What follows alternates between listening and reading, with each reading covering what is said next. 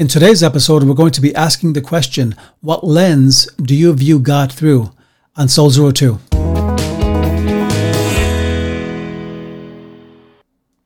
And welcome to Soul Zero 2. This is a podcast that's putting the oxygen back into the Christian life, one soul at a time. So glad to be with you today, and we're going to be talking about what lens you see God through, because the way you see God will determine how you worship Him or if you don't worship Him.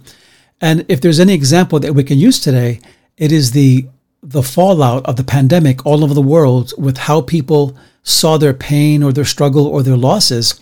I've heard people say, I don't believe in God anymore because He allowed this pandemic, or I hate God, or they cursed God, or something very negative and hopeless. But today I want to talk to you about this this idea. How do you view God? What lens do you use? And A.W. Tozer had a beautiful quote. He said this. He said, our worship rises or falls dependent upon the idea the church has of God. And what did he mean when he was saying that? He meant simply that that the way you view God is going to become how you worship God, or if you don't worship God at all. And an experiment was done, and I want to share this with you about this. It was done by this Australian professor, Theodore Irisman, and he took these goggles, but he modified them. He hand engineered them so that up was down was up, and everything was basically reversed. So he used one of his students, Ivan Kohler, as a guinea pig for the experiment. And he placed the goggles on Ivan Kohler. And once he did this, Ivan Kohler almost fainted because it was so disorienting. And he says, Ivan, pick up that cup in front of you. And so he tried to pick it up, and he missed and almost fell out the chair. And he tried to get him to walk, and it was just awful. 10 days later, Kohler had grown so accustomed to using the goggles that it was normal. He said, this is great. He was able to ride a bike. He was able to walk through large crowds. And someone else was even rode a motorcycle with this reverse orientation idea. And so here's the point of the whole experiment. A person's visual system eventually somehow adjusts to interpret what they see. And you can see the most ugliest thing in the world, and it can become actually normal once you once you don't see it anymore. And so what can a view determine, right? Let's say you have a view, you're viewing through a lens, right, of how you view God and life and reality. What are some things that a view can determine?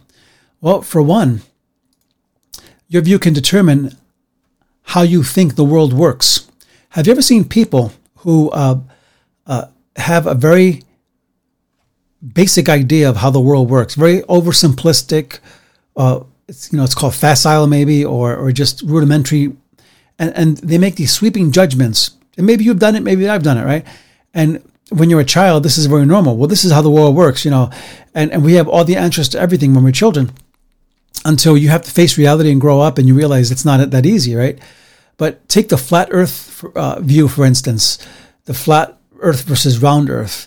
As long as people in ancient times believed that the earth was flat, they were terrified to sail too far on the ocean lest they would fall off, right? And today we have people that believe the earth is still flat, but they say, well, it's really more of a spherical, But here's my point, that your view determines how you think the world works. And if the world works for you in such a way where you think, well, people just hate God and I hate God because of what I went through, my pain or my loss, then that's the way it's going to work. But here's another thing that happens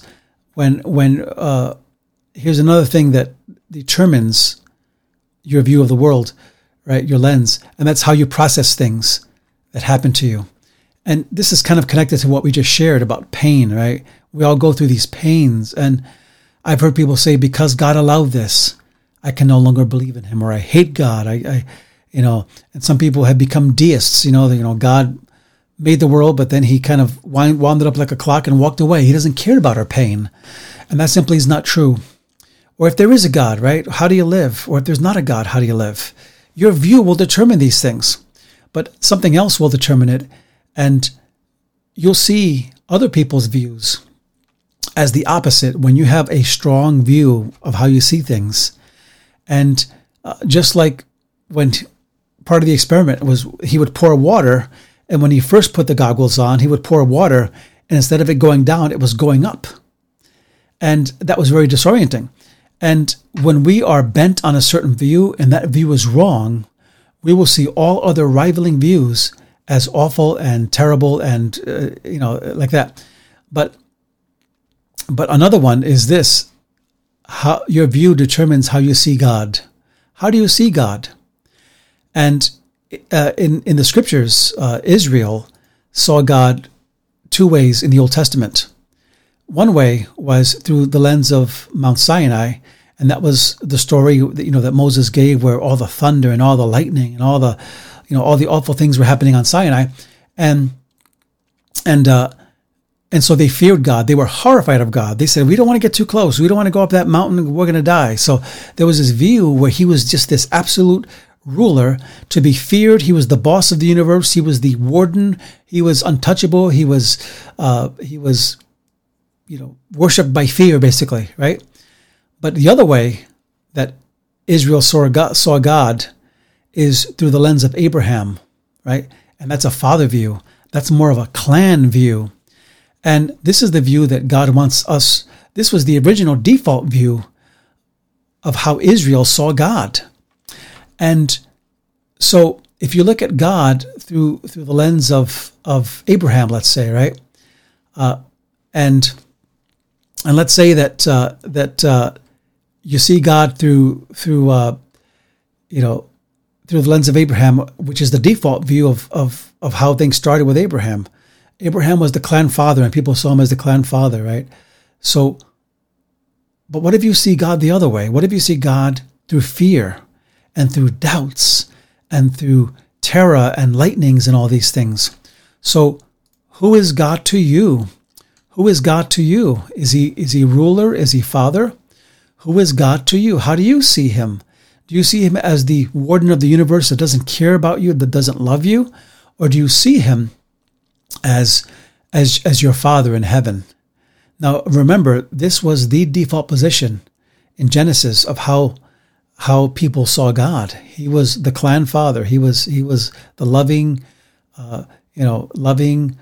caring father. He wasn't this, scary person. So how do you see God?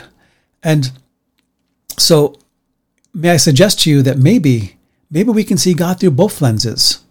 Maybe we can see God through both. Why do we have to have one or the other? And maybe this is a paradox, right? That yes, God is the ruler of the universe. Yes, God is the one who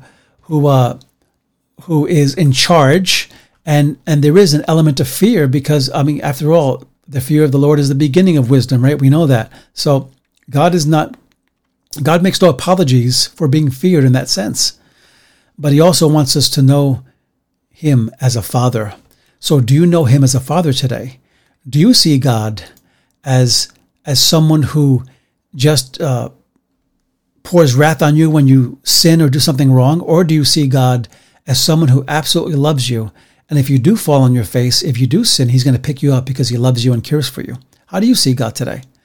So I want to challenge you today to see God the way he was meant to be seen. And how do we know this is true? Because in the New Testament, they asked Jesus, "Lord, how do we pray?" And he simply said this: say these words, "Our Father." And this was the first time you ever saw this in Scripture. When Jesus came, he says, this is how God wants you to view him now, as the Father of the universe. So I want to challenge you that if you have served God out of fear and out of horror and out of anger, and maybe you're a deist, maybe you have this detached view of God, that he just is detached from the world, doesn't really care, I want to challenge you to look at God as Father who loves and cares. Yes, evil happens, but God brings good out of all the evil that happens in a broken world. So if you enjoy this podcast, please click the like button, subscribe, recommend it to a friend. Check out our website, soul02.com. And check out we're on YouTube. We have a YouTube channel, and we're trying to build it up. So please connect there also. And we also do audios of these that you can find through most of the streaming services. So until next time, it's been so great to be with you. God bless.